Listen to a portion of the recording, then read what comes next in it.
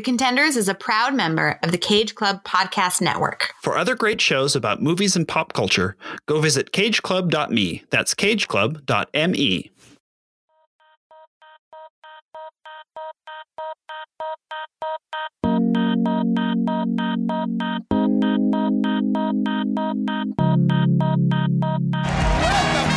Welcome to the 74th Annual Hunger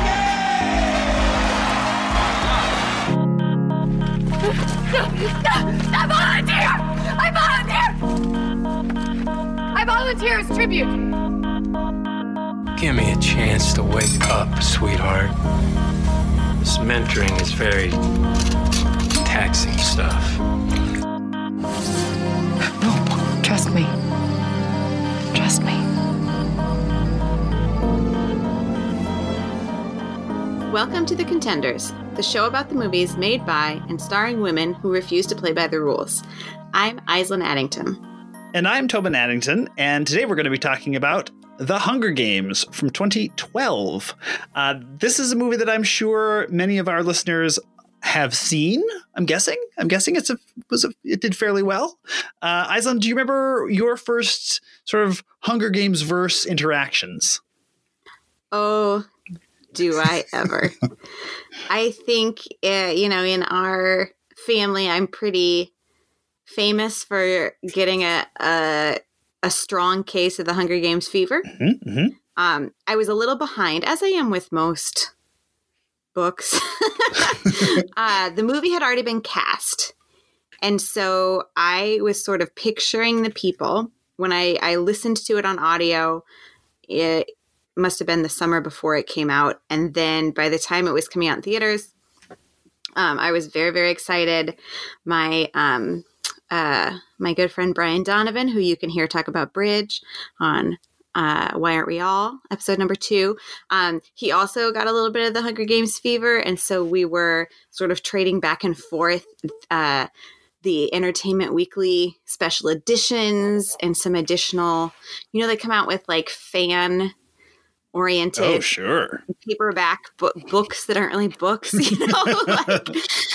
got pretty into it. And I think, the books I like a lot. I would say I love the second book. Mm-hmm. So I'll try not to get too second booky in this, but because I listened to the novel and then saw it, within the same year, I sort of, I get confused sometimes which is which because I knew who was in it. So when I pictured it, I could kind of picture the actors. Uh-huh.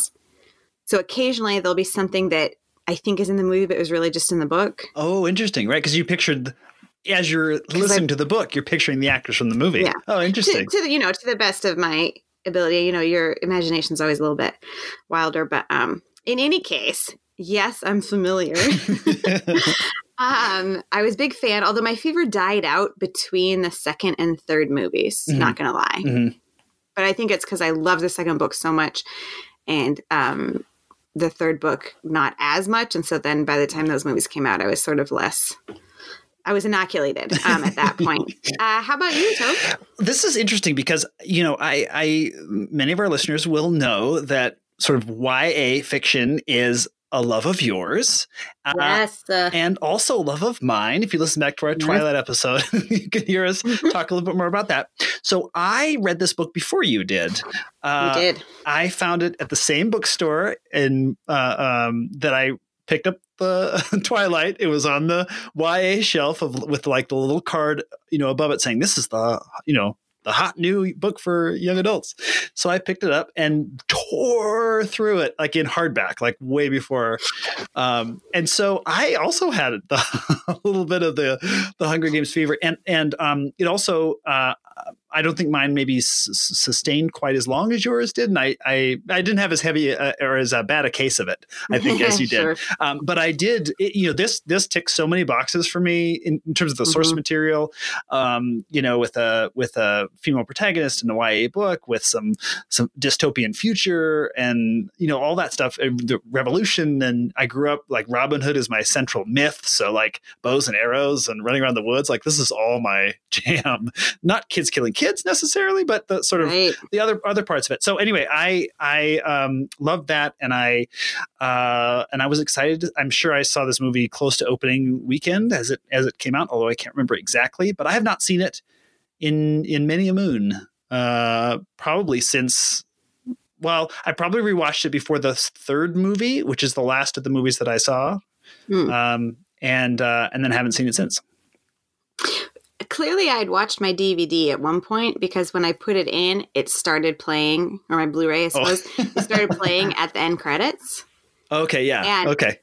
What that did for me was 2 notes in, I was right back in the soundtrack.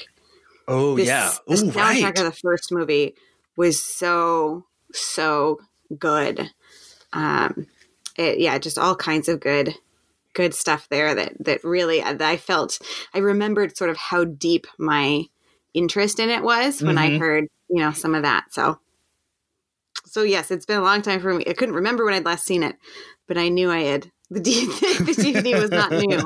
So, Toby, can you give us a little bit of history? I sure can. The first bit is that a producer named Nina Jacobson was kind of the main creative producing force behind the movie. She had been president of production at Disney. She'd worked her way up at Disney to basically sort of kind of be running what Disney was making and how they were making it. Most sort of, I guess, the biggest hits under her tenure were the early Pirates of the Caribbean movies. She kind of launched that franchise. And then on I think it was on or near she was 40 and her partner was in the middle of giving birth and she got the call that she was fired. So she became a producer, independent, she became a producer outside of the studio, right? She was a studio executive, moved to become a producer, runs a company called Color Force, and scooped up these books like the minute they kind of became available, and seeing the commercial potential in a way that a lot of other people couldn't. And particularly, she has said then and since that the idea of a female protagonist of an action-y movie series who gets to be the hero was something that really resonated. She was actively looking for something like that as this book came across her desk. The other bit is that so Steven Soderbergh is a filmmaker that I'm sure I've talked about before, a filmmaker that I love. If you can go back and listen to old episodes of The Cinemakers on the Cage Club Podcast Network, the first season, I with Joey and Mike we watched all of Steven Soderbergh movies in a row, or in chronological order, and talked about them. So he made things like the Ocean's movies and Traffic and Aaron Brockovich, and he won a Best Directing Oscar. Well, he's good friends with the director of this movie, Gary Ross. So he came, and Gary Ross called him when he was getting ready to make this movie, and was like, "There's one day I need somebody else shooting some other footage. Will you come help me?"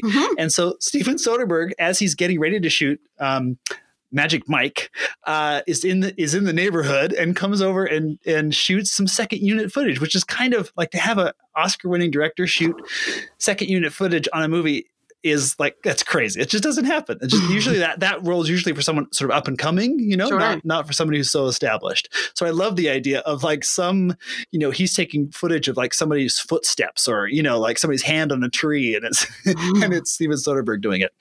So those are my insidery 2 bits of film history for The Hunger Games. Delightful. Aslan, could you take us through the ladies in charge, women involved in major roles in The Hunger Games? Happy to. Starting with actors, we have Jennifer Lawrence, Elizabeth Banks, Sandra Ellis Lafferty, and Amanda Stenberg. Writer of the book and co-writer of the screenplay, Suzanne Collins. Producers, Nina Jacobson, Deanna Alvarez, Suzanne Collins, Chantal Figali, and Louise Rossner. And editor, I love an editor. I do. Juliette Welfling. One of 3 editors credited on this movie. Where there's a lot of footage. There's a lot going on to put together. All right, just to refresh folks' memory, will you give us the summary? Yes, here's a plot summary contributed by Suzanne, not just us, but that Suzanne Collins wrote. In a dystopian future, the totalitarian nation of Panem is divided into 12 districts and the capital. Each year, 2 young representatives from each district are selected by lottery to participate in the Hunger Games. Part entertainment, part brutal retribution for a past rebellion, the televised games are broadcast throughout Panem. The 24 participants are forced to eliminate their competitors, while the citizens of Panem are required to watch. When 16-year-old Katniss's younger sister, Prim, is selected as District 12's female representative, Katniss volunteers to take her place. She and her male counterpart, Peeta, are pitted against bigger, stronger representatives, some of whom have trained for this their whole lives.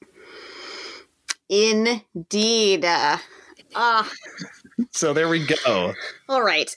Let me just say, it was hard for me when I was taking notes. It was a little bit hard to do it chronologically or to do it in time with the movie because I know the story so well and I know the movie so well. So I think a lot of my preliminary thoughts were much more thematic than particular. Except that sure. I do want to say one thing because it just struck me so hard was, as you described, as per Suzanne Collins, Katniss, our hero, her younger sister, so it's the first year that she's eligible. Her name's only in once. And by chance she's picked. And that's the worst possible scenario for Katniss. And so she volunteers. And that moment where she rushes up and volunteers was in the preview. And it still obviously gets me. I think the way Jennifer Lawrence did that is just perfection. But that everything that followed in that scene, I suppose, where saying goodbye to the family and her saying things to her sister and her mother really hit me in terms of just family separation in general. Yep. Gosh, I was just sitting on the couch ruined for many minutes. It was until Woody Harrelson showed up that I got it back together because it had always been emotional, but not, I mean, that's the whole nugget of the dystopian future, right? Is how close to this do we feel? And so that I think just really, that felt much closer than it did when I was reading it or watching it in 2012. Yeah, I completely agree. One of the things that's always been so powerful, or that's always been so powerful about the story for me, given that I am someone who's so close to a sibling, is the idea of sort of, sacrifice for a sibling, and that moment in the book and in the movie, I thought was handled really well, and I've always sort of pinned that, emotionally, that gets a rise out of me. I pin it to sort of our relationship and sort of the feelings, for a sibling. But you're totally right.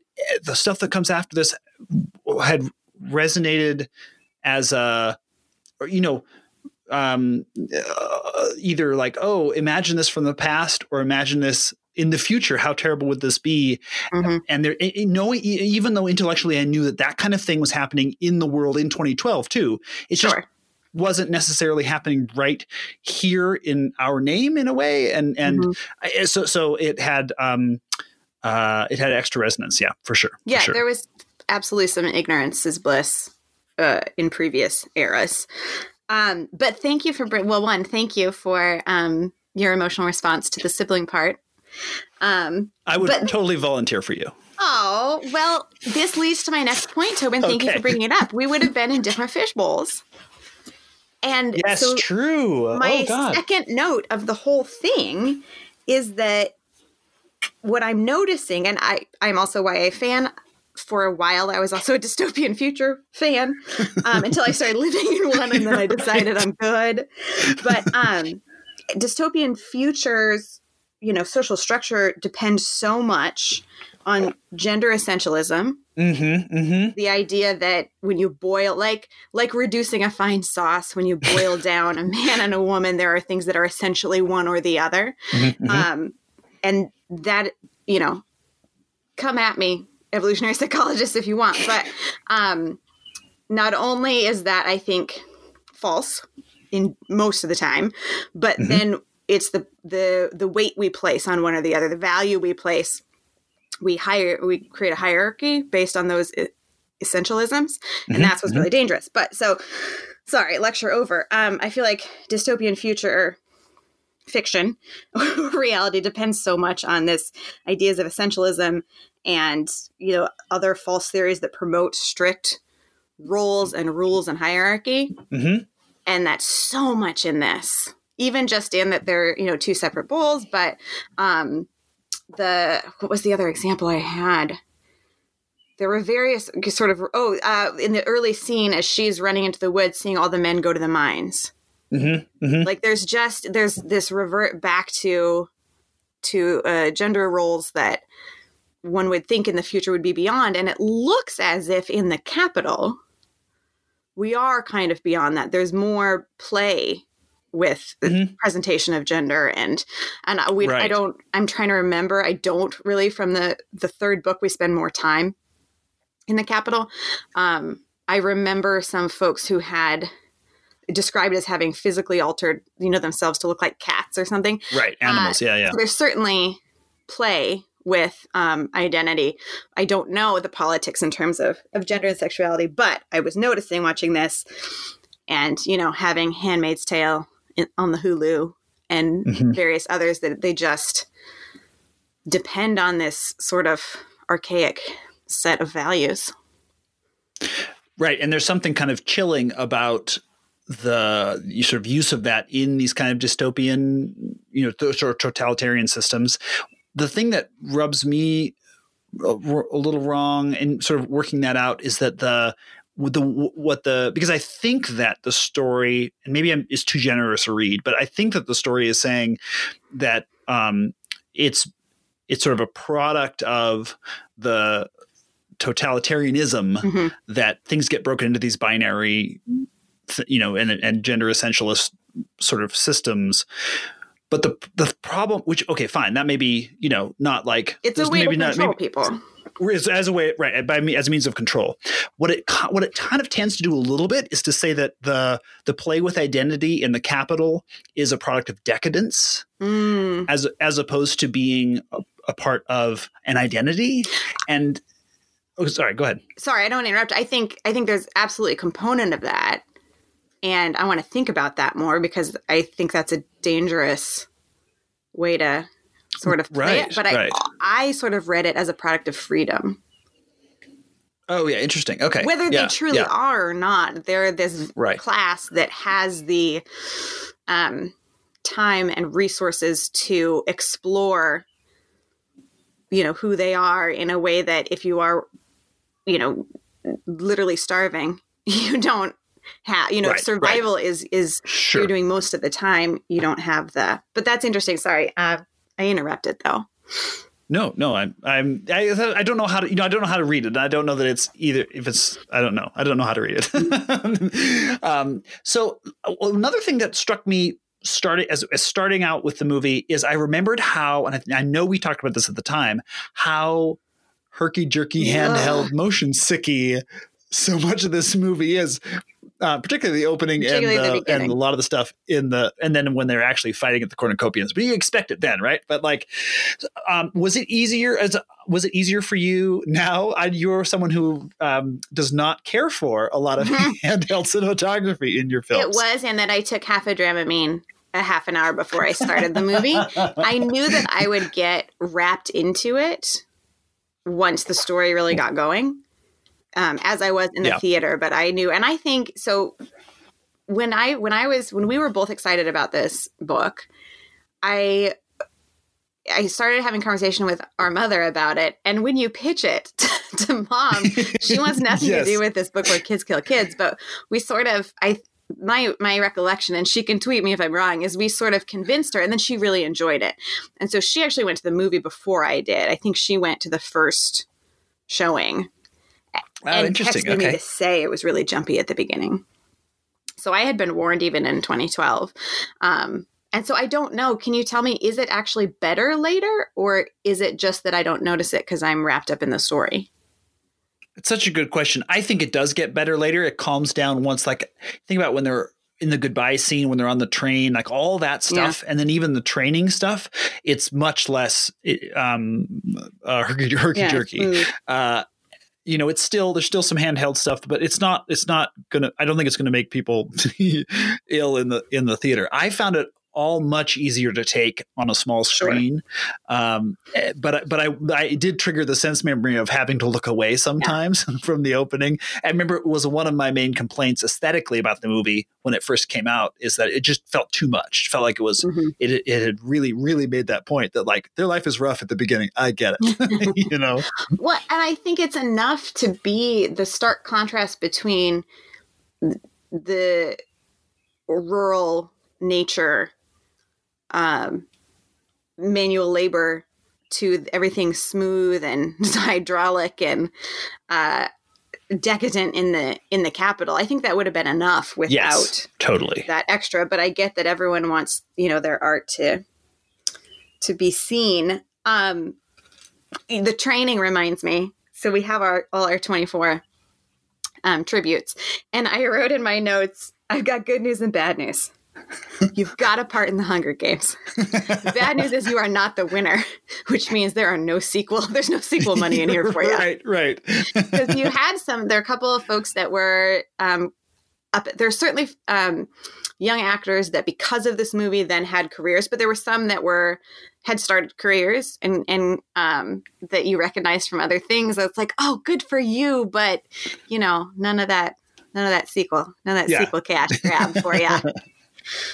Which just, I don't know, made me laugh. It's not funny. It just made me laugh. No, totally. And it's a thing that they, I'm not going to start that again. No, totally. They cast this movie really well, kind of across the board. Like as so often happens with these movies that I've not seen for 5 or 6 years, I start seeing I start writing down, in my notes, like, oh my gosh, that's right. Woody Harrelson has this great, crazy hair in this movie. And Stanley Tucci's in this movie, Stanley Tucci. Oh my God. I have notes about Stanley Tucci. And Wes Bentley with his crazy beard. Bentley with the great beard. And of course, Donald Sutherland, I had not forgotten. No. What a presence he brings. And Elizabeth Banks too, I feel like. Oh my gosh. We never actually did it, but after this movie came out, I had what I thought was the most brilliant idea for Halloween. For me to dress up as Effie and my dog to dress up as Haymitch. Oh, yes. Because they are this pair. Yes. Right? Yes. And they, like, the universe sort of put them together and they have different sensibilities. Totally. But they do, in the end, they both care so much. They just are, they have different motivations, but also they just have such different experiences. It takes, I think, so long for them to kind of meet in the middle and understand the value of each other. Exactly. Right. And they those experiences sort of make it sort of one step further, gives them really different points of view at sort of key moments in there are different value sets, different sort of understandings of what's going to happen and what should happen and, how to behave. There's the great bit where Katniss has shot the apple out of the mouth of the boar as she's sort of in her training and right past all the sort of, bigwigs and the game makers. Right. And then she walks in, or we cut to a scene and Elizabeth Banks is just reading her the riot act. How could you do this? This is so rude. Like, you're breaking all the rules. Where are your manners? And Haymitch walks in and just gives it this big thumbs up. It's just, it so nicely sort of distills these two characters and also gives us a sense of the different value systems that these people, have throughout the world. And if Haymitch tickled you in this, as, he consensually tickled me, it's one of the reasons that I so love the second book is once Katniss, who is the character that we are with in the books, once she has gone through this whole terrible, terrible trauma, we, through her eyes, see Haymitch in a very different way. Right. And then in the second book, I think I gained so much empathy for Haymitch in a way that you didn't in the first, and that's, to me, that was okay. It wasn't what it was about, but his depth just it's not that he didn't have it before. It's just that the angle tilts and you're like, oh, Yeah. Right. he has gone for how many 30, 40 years. Not only did he have to go through it himself, but then watching two young people from his area Right. just be slaughtered. Right. And so yeah, I like them a lot. Okay. Different value systems, Yep. different people, different cast. Can we talk about my disappointment? Yes. What's your disappointment? Cinna is one of my favorite characters. I believe in my heart, Lenny Kravitz has the look for Cinna, has the charisma of Cinna, does not have the acting for me to portray that character to the level that I would have wanted. Again, he's one that you hear more and more about. And since we sort of got there a little bit at the beginning, I think it comes out later in the series that Cinna has a different lifestyle. I don't think they say sort of straight up, but I believe his career was sidelined because of his sexuality. If I'm making this up, Twitter tell me. But I feel like he has some sort of discussion with Katniss about why he's not Right. sort of out, top of his field. Right. Or not recognized as top of his field. Right. So what I love about this character comes back to things that I say to people all the time in real life, that, social justice comes in all different ways. And he is doing it through fashion. And he explains that. That's not Right. That's not it's not a revelation, but I think it's so true in the world that everyone has a place if you want it. Everyone has a place in eliminating whatever kind of inequality you're looking to, or cultivating peace, or whatever your thing is, regardless of what you do, right? That if you put that effort and that and your skill and your talent into it, you are making a difference. It doesn't, even if you are supporting the people, if you're literally clothing the people who are going to do the work, that's still part of the work. Right. And so I so love him so much. And every time I watch it, I'm just like, oh, I need like 30% more from you, dude. How do you feel about the casting of Cinna? My one note about Cinna is, wow, Lenny is a handsome man. It's true. It's perfect. And he has the eye. They describe in the book the only embellishment he has is the gold eyes, which he wears so well. But you're right. It loses something. There's an energy that goes out of the movie when he's there that the Elizabeth Banks and Woody Harrelson characters have. And Cinna should be the third leg of that stool. He should be the third adult who we know is in one way or another kind of. And I guess Elizabeth Banks my memory is that she's less clearly on her side in the books until later, but and the movie plays that up. But in the movie version, that you would have these three versions of people at their different in their different fields, helping her in different ways and providing comfort, different kinds of comfort. She's not going to go to Effie for a hug. Right. She's not going to go to Woody Harrelson Haymitch for a hug. Cinna's the person she embraces before she goes up the tube. And she's literally trembling. She is trembling. What I mean? Like if you look at what she's bringing to that, what she's able to, because she is an actor. I just want to go back. I want to review the audition tapes and I want to see what someone else who doesn't happen to be a very handsome, accomplished rock star would bring. Because I would love to see Cinna as a games maker or a random person in the Capitol. Like you can stunt cameo me all you want, but I wanted more. So the Cinna in my mind, yes, that's my question, is a stronger, more intense character. Oh, do you have an actor in mind? Oh my goodness, I should. Let me get back to you on that because at the time I didn't. If I think now, honestly, can I? Yes, I do. I do. Okay. You know who it is? No. Common. Oh, sure. I'm not saying sure. I need to think about that more for the casting, but I'm saying sure because I know how you feel about Common. but even still, keep it a musician. Yeah. But even in those dumb ads for Google or AT&T or whatever weird techno ads he's doing that come on my streaming devices, he's so passionate. Well, he certainly has a level of charisma as an actor, a level of engagement with the scene as an actor that Lenny Kravitz is not giving us in this movie. So with that level alone, I think you're right. I think that would be an improvement. Thank you.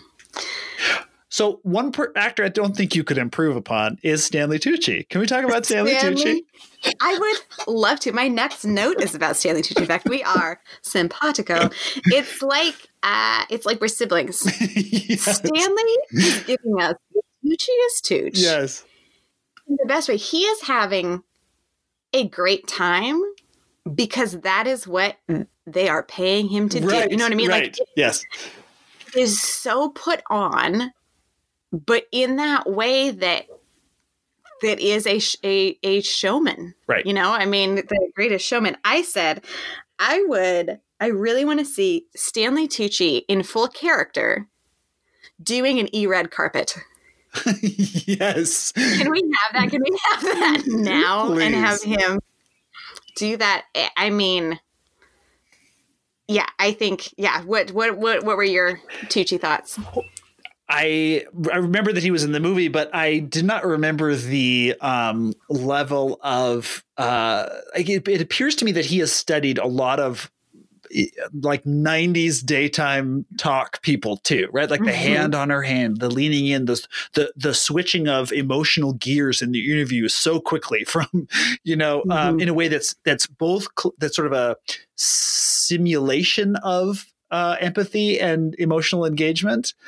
That's got to be so hard for an actor to do, right? The actors talk about having to sort of acting, and that's what he's doing here. He's acting, which is great. There's another podcast I listen to where when they talk about Stanley Tucci, they talk about him bringing a touch of the Tooch, and sometimes he brings a big touch of the Tooch, and sometimes it's a very soft touch of the Tooch, and this is a big touch of the Tooch. But that's what this movie calls for. I think it's one of the reasons that Lenny Kravitz disappears into the wallpaper a little bit, is that especially when you get to the Capitol, you need a presence. You don't need to be broad, but although that works really well for Stanley Tucci, but you do need to have a presence. And I get such a kick out of him. And yet you see that he conveys us, and maybe it's because of the context, but he conveys a sinister quality that I think works really well. I think he's great in this movie. Yeah, I think that you understand that he understands that these humans are commodities. Right. You know, I think that's where the sinister comes. And I feel like in the book, it was described a lot too, just the way that the Capitol population is described as, puppets, as sheep, and that, his job is to sort of conduct the audience like an orchestra. Right. And so he uses these poor children to, create that drama. And it's sort of like it takes one to know one. Like I feel like as big as his performance is, the subtleties when, for instance, Peeta is, changes the game to say that he has a crush on Katniss and one of them's going to die and all that. I feel like you see that in Tucci's eyes of like, oh, okay, you're a live one. Like, I see you playing. You're playing the same game I am. Yes. Right. And there's something about that. But also he's just not afraid to lean into the grotesque nature of this when they're doing the highlight reel. Yeah. I mean, you throw up in your mouth a little bit. I mean, not because I took Dramamine, but I would have otherwise. And then I'm sorry, I forget the name of the actor who is his co-anchor sometimes. Is that a Toby? Toby Jones, yeah. Toby Jones. Okay, I knew it was Toby, but also sort of perfect for a Capitol character. A little off center, a little special. Everyone in the Capitol needs to be special. Is what it seems like. I love it. Totally. One of the other things that I really like about this movie that I don't think I gave as much sort of credit to when I was first seeing it is just the overall production design, the aesthetic of the worlds that they're creating. And I mean, I recognize it in the, okay, here's the gray and dusty, coal mining, 12, what's District 12, and then the shiny, clean, decadent capital. Like the starkness of that difference, I didn't recognize.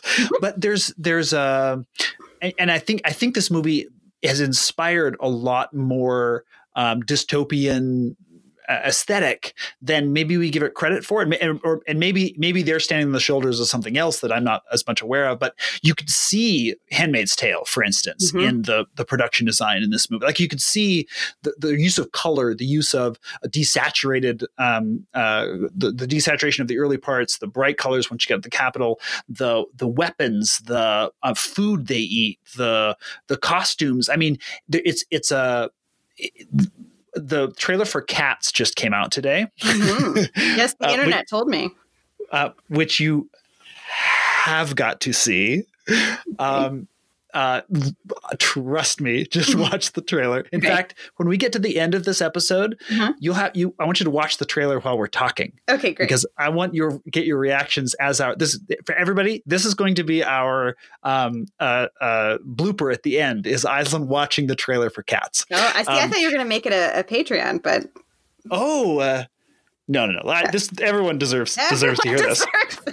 But anyway, there's some bold choices going on in the production design of this movie that could go wrong, and I think by and large, they really pull it off. What did you think about the costumes and the sets and all that in this movie? Oh yeah, perfect. And I think being such a fan of the book, and I don't know, there likely are folks out there for whom this did not speak to their interpretation, but I think that building the world so thoroughly and with such, I don't know, like integrity, kind of, I want to say, which is our mom's favorite word. I think that's how you bring a book to life, is by making that world. Because that's to me, as a reader, I'm building all of that myself. Right. And I'm great at it for my own mind, but being able to do that not only in a way that pleases people, but that I feel familiar to it, even though what's in my head might be very different, but there's a connection there because they did such a, thorough is not a good word, but it's the one I keep coming to. I don't know. And then, I think even just like the dirty to clean sort of, Katniss takes a wash tub bath in her home in District 12, but then it's this 4 people are buffering and polishing. Yes. And, just there's so much, and like in even the camera stuff that I don't think was necessary, but it feels different. Like the air feels different. Right. In one environment to the other. Yes. And I think that probably helped the actors that it was so stark for them as well. I think they help engage with it. And then in the game itself, that environment was at once, lush and beautiful, but you have this, to me, I call it the Apollo 13 room, but you have the behind the scenes game makers are manipulating it all. So it's also fake. Right. But it's, this is my last, but this is the last written down social commentary piece of it, that the way that the games makers contort and go after and do all that, in order to make a better game or whatever, there's something in that to me that reminds me of the fallacy of an even playing field. Ah, interesting. Which I hear about a lot.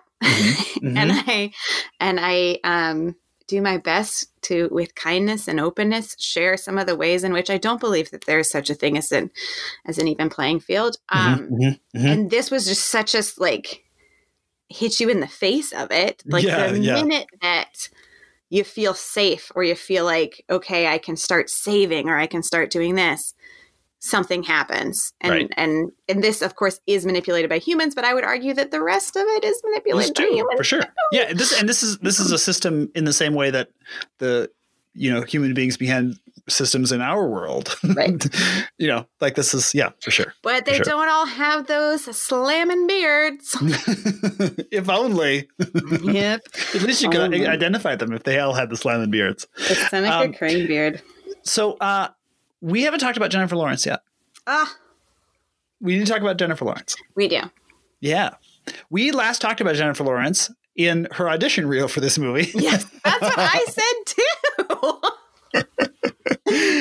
We saw her in Winter's Bone, which got her an Oscar nomination, and this movie. I mean, pretty clearly. Yeah. And we praised her up and down in that movie. What did you think of Jennifer Lawrence in this movie?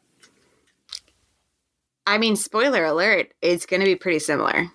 Yeah, me too. I mean, yes, the minute she skinned that squirrel in Winter's Bone, while I was watching it, I said, oh, that's how she got this. Because in fact, I was listening to the book, driving from Kansas to Montana for a summer break.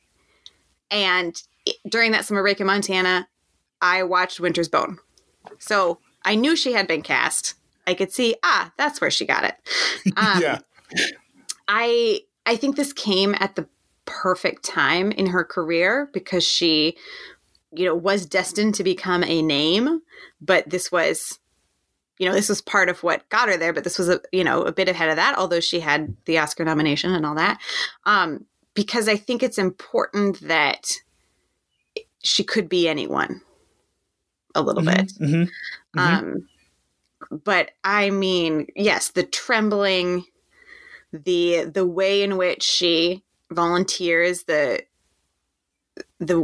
break in her voice. I mean, it's so good. I'm trying to think of something that I didn't like about it.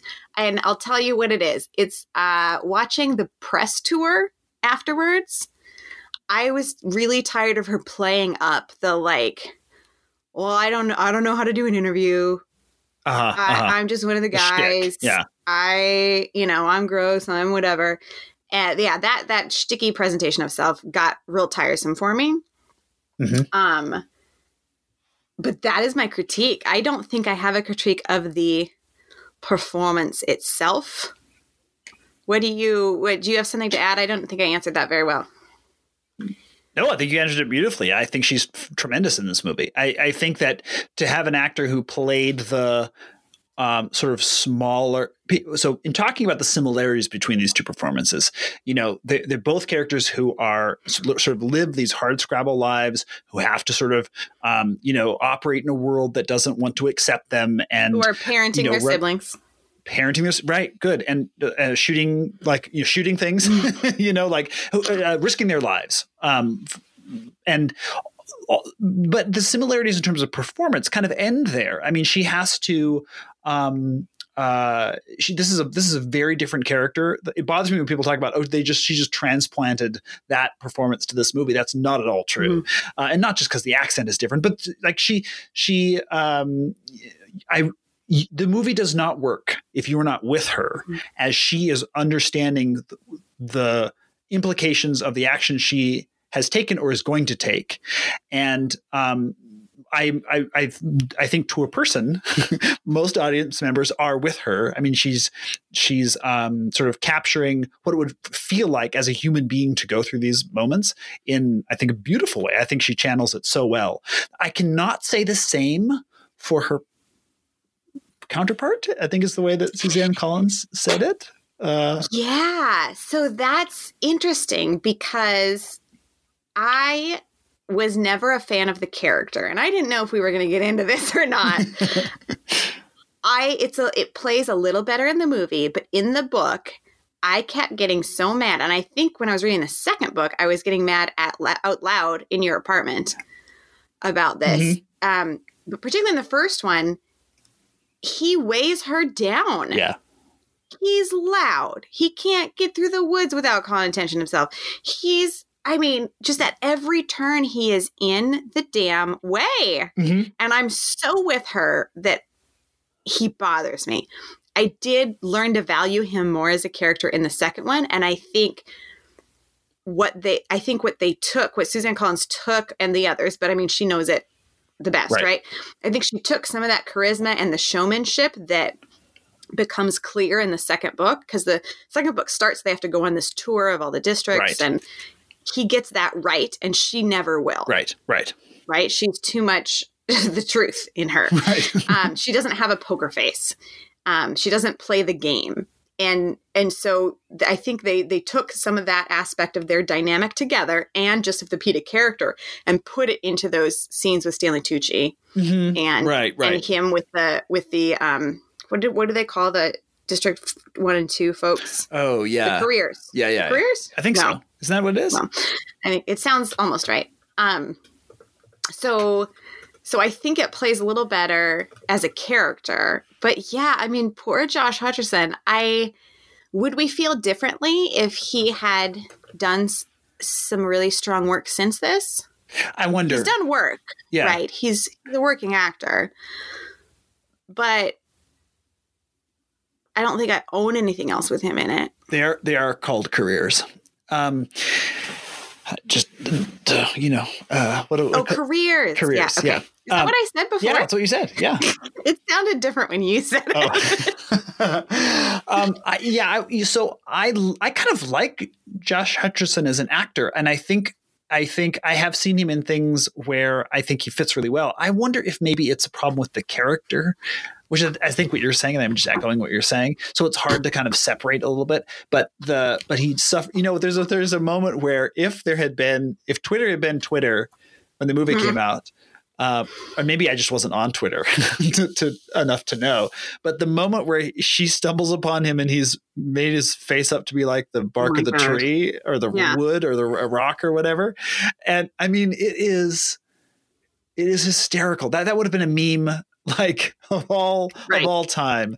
And I think that I wrote early on in my notes, like PETA is a real doofus.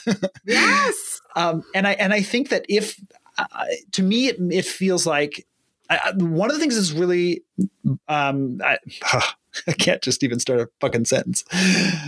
One of my least favorite things about the book is the love triangle that sort of develops between the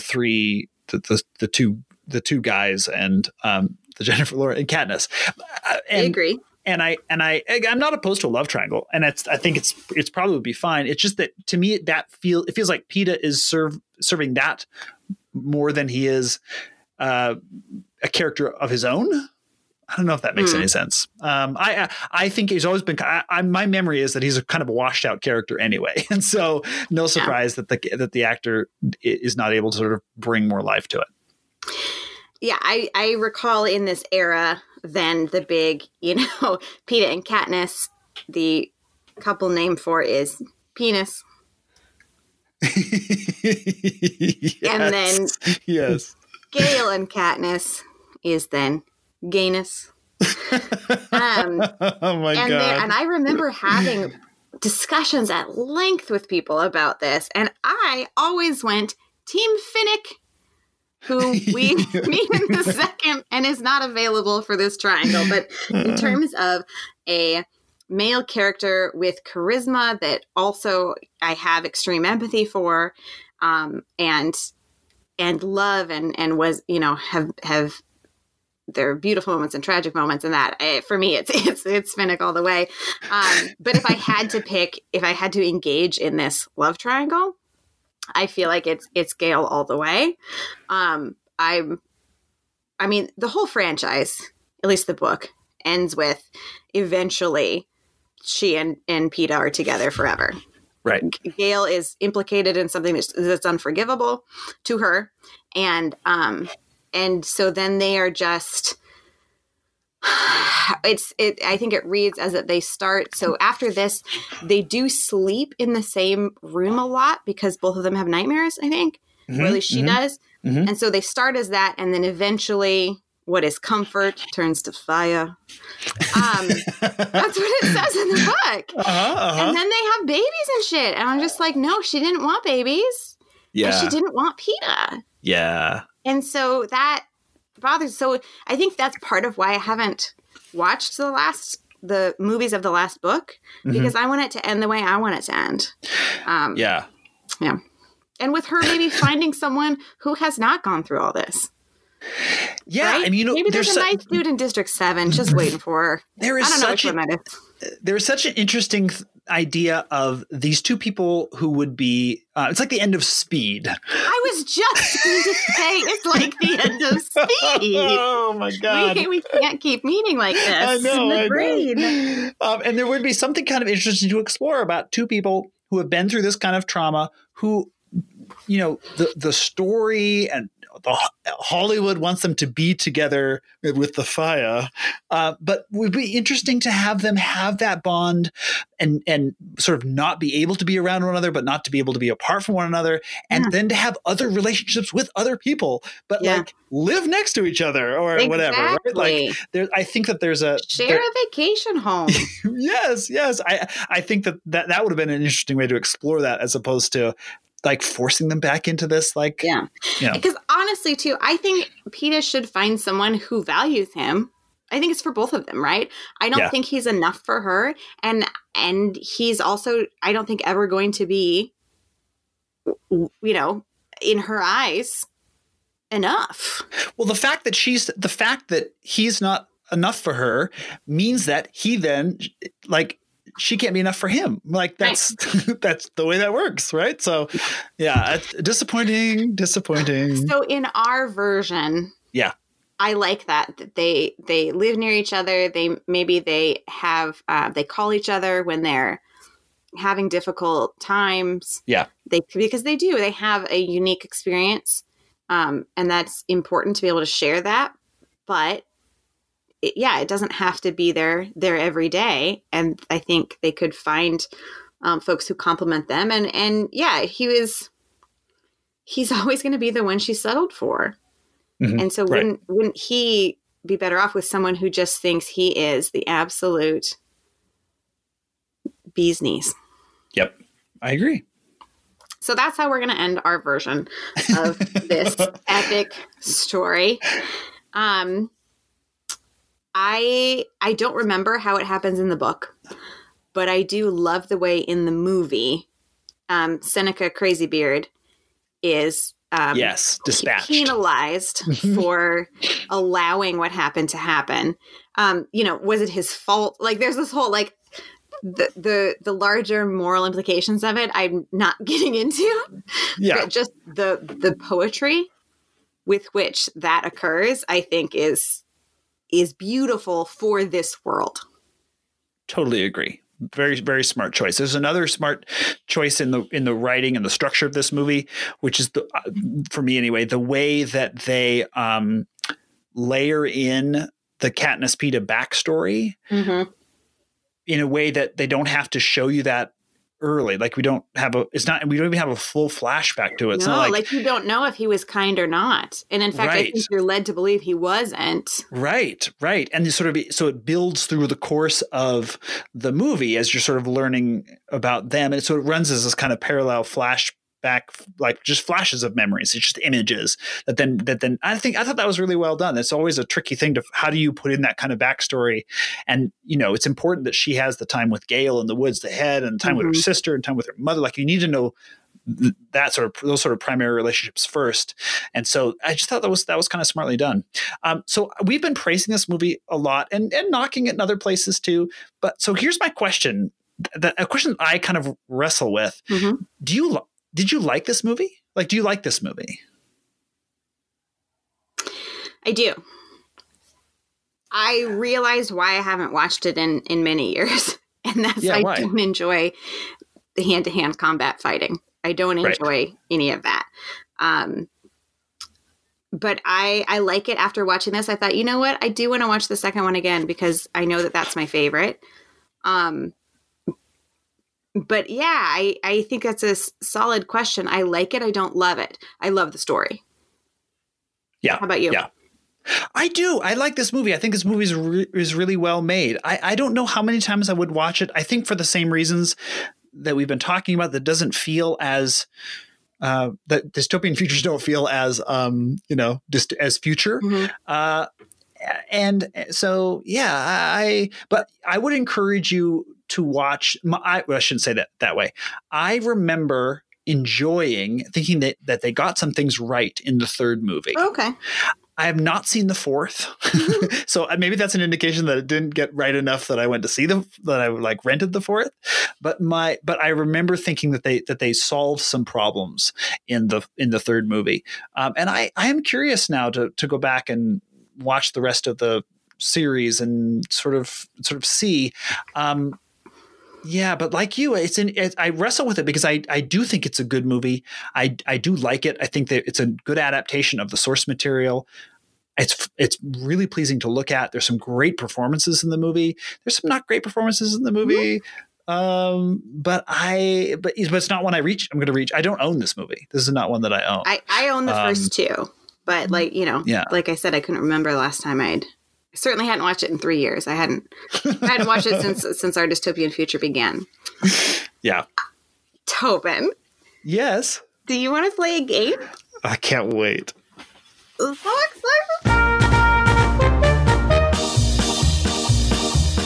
This is called Are You Hungry? The Hunger Games game. All right, I'm ready. I have done some research. I have co-conspirators. I have in front of me a list of likes and dislikes of foods from your immediate family. Oh, boy. For each of your children, I have a list of 3 likes and 1 dislike. Okay. Now, if I will give a point for each one you get right, I'll give half a point if it's not on the list, but you can convince me. Okay. Okay. And then for your wife, I have 1 like and 1 dislike that are worth 3 points each, since I only have 1. So let's start with your son. Okay. 3, when I said to your wife, yeah, what are the kids' favorite foods right now? So today. Okay. Not historically. Okay. Are you, and I have a categorical question. Yeah. Are you saying any foods, or is this like meals, or desserts available? Like, that's what's tough. I'm not going to lie. Okay. You're not going to tell me. Okay. That I would say there's some of each in each category. And so I have the text in front of me. So if it's not the top 3 that I picked, but it's on the list, I'll still give you credit. Okay. So for my son, his favorite foods right now, I'm going to say pizza. Yes. Point for you. Or do you want me to wait till you say all 3? Sure, I guess. Oh, yeah. Okay. I guess wait to say. Yeah. Let me say all 3 and see how many points I get. Okay. So I'm going to say pizza, chicken strips, and ice cream. Can you be more specific with the ice cream? A brand or flavor, or I would say a destination or flavor. Big Dipper. No, Dairy Queen. Yeah. Oh, Big Dipper. Damn it. Was it Big Dipper? It was. Yeah. Okay. I'll stick with that then. Would you like an extra point if you can name the flavor? Oh, okay. So he's always liked the yellow cake, but recently he's gotten into the cardamom. So I'm going to say cardamom ice cream from Big Dipper. Congratulations, Tobin. Yay! I would say, based on taking the top 3 answers, originally you had 2 out of 3 points, but I'm going to give you that extra point for saying cardamom, Big Dipper. What you missed in the list was burgers. Oh, okay. And coconut Luna bars. Oh, of course. Goddamn Luna bars. Right. Okay. Okay. Right. Now, one food that your son hates, according to your wife. My gosh, there are so many. Let's see. What would she have said that he hates right now? She would say he hates salad. Oh, I'm sorry. The answer I got was bananas. Oh, yes, which is funny because he used to eat like 4 bananas a day when he was. He would have. He was a baby, right? He was one year old. Yeah. He would have a pre-breakfast banana at like 5 o'clock in the morning. Yes, he would. And then. Yeah, and that would not be his only banana in the day. Yeah. Banana. He was potassium rich, that kid. Yes. Okay, Tobin, I would say for your daughter. Yeah. It is all over the board in terms of ingredients versus meals versus side dishes.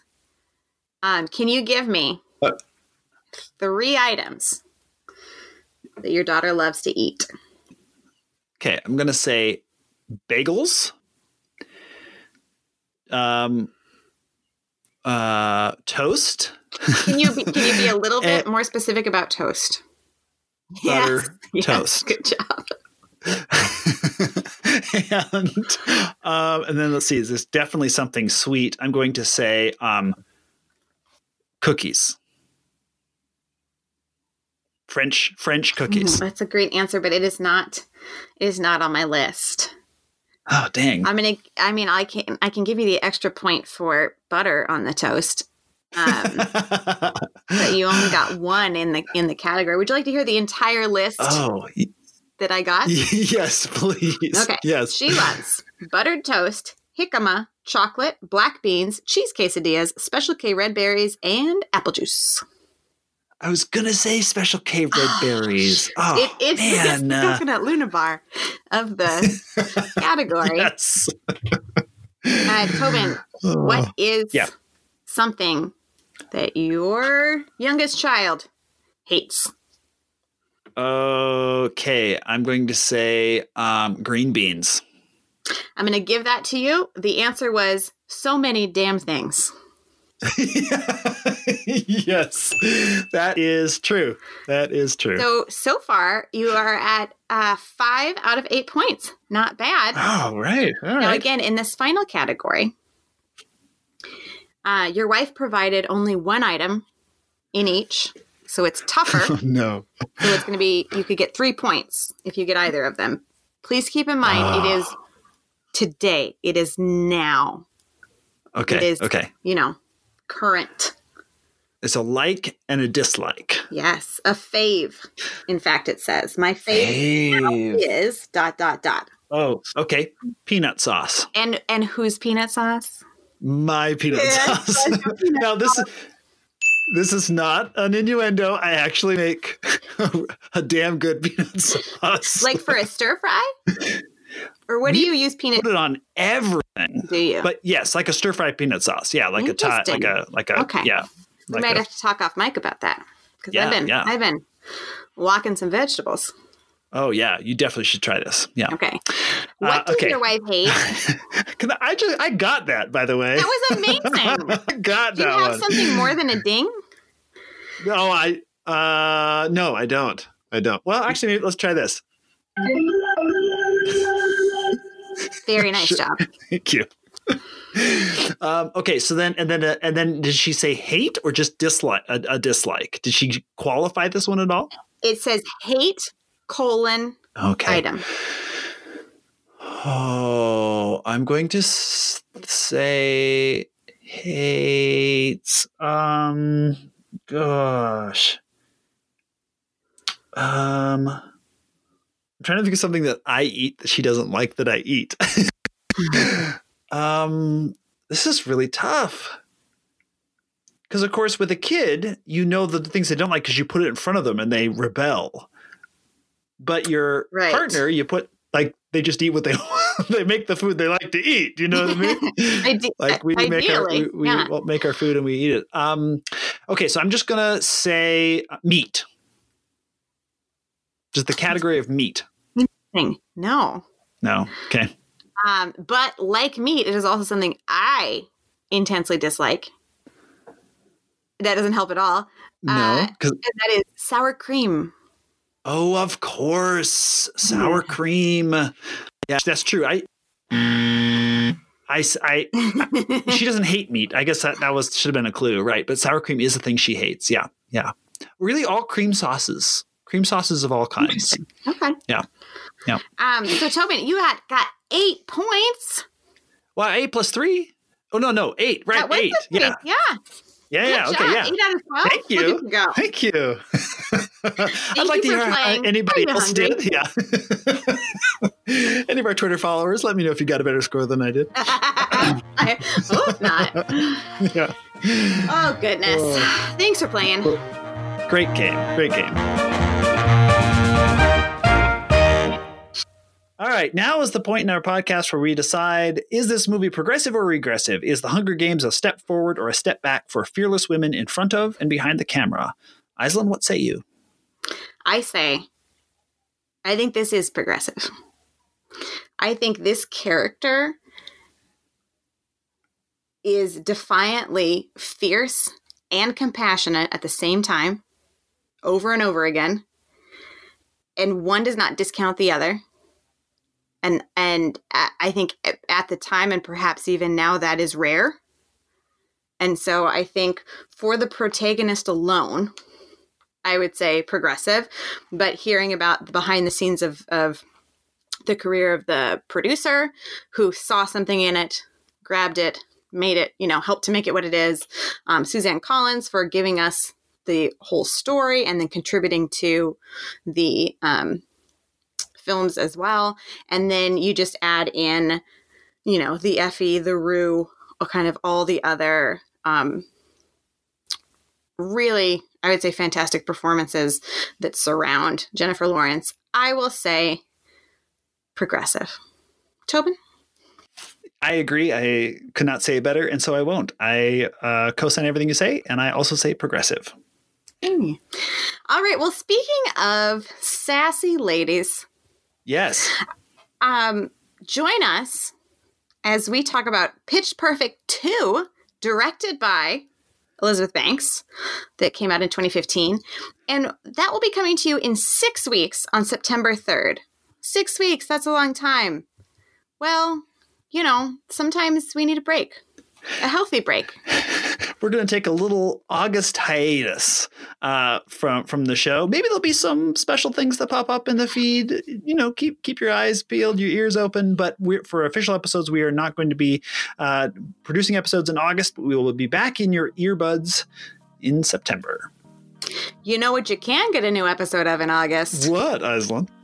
The final episode, don't worry, there's also a bonus episode after the final episode, but the final episode of my short series, Why Aren't We All? Will go up August 1st. So if you're feeling like you're missing me, don't worry, I'll be right there. In the meantime, go back and listen to the first 5 if you haven't yet. You can find them wherever you find podcasts. Also go to cageclub.me and you can find me and the podcast there. Also, I would encourage you to go back and listen to us. See where we've contradicted ourselves. It'll be fun. Tobin, what about you? What do you have coming up?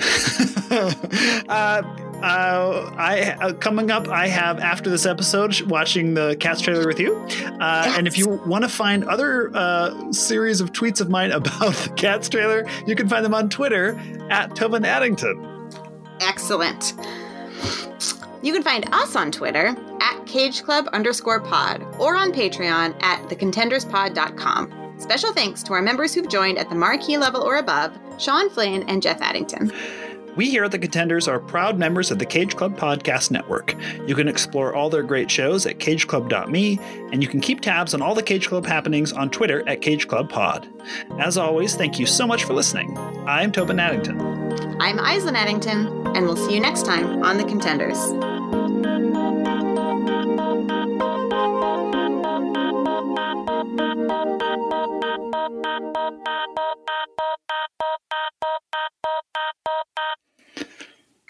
All right. Okay. I see this trailer in my inbox. So I'm going to open the link at this. I've opened the link. So, and we can both push play at the same time so we can watch it simultaneously. I will leave the sound off and you need to turn the sound on so that you can hear what's going on in this. Now, have you seen anything about the Cats trailer? Okay. So this is all fresh. It's all fresh. I saw on BuzzFeed today that there was something A foot. A paw.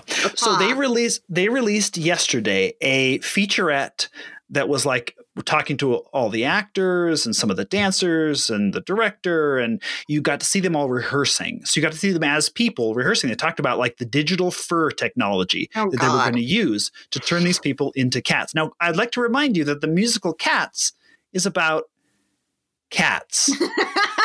But played by people traditionally. Yeah. And then it's just like, they're just being cats. Do you know what I mean? Like, it's not, it's just cats. Yeah, they're in leotards being cats.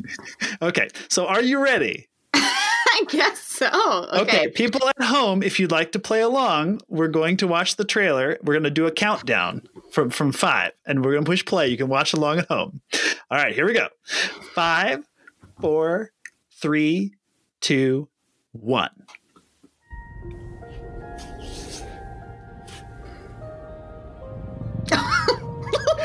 Come on. Oh, God.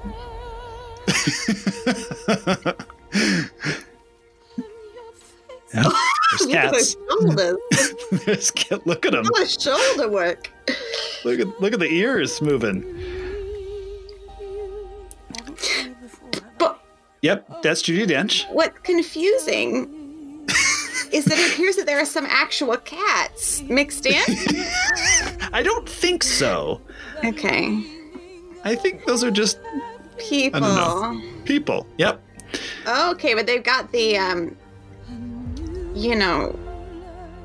size of things right. The bed's big. Yep. It's to scale. Tails are creepy. They have human hands. They which do. Is Ooh. Okay. Off-putting. Jason Derulo. Poor Idris. No! Gandalf! Oh, God.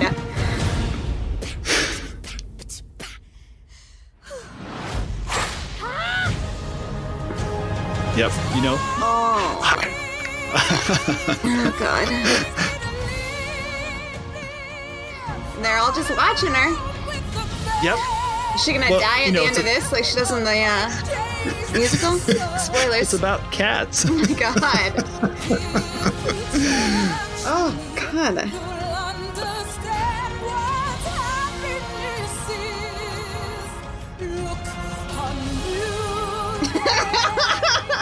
Oh, God. Why is he wearing a top hat if he's a cat? And a spangly jacket.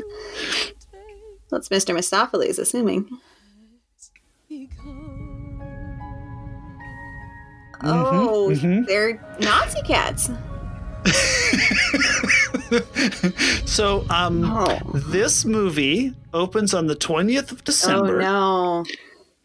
And so I think we should go to it together. I think we should, too. What can we have ingested ahead of time?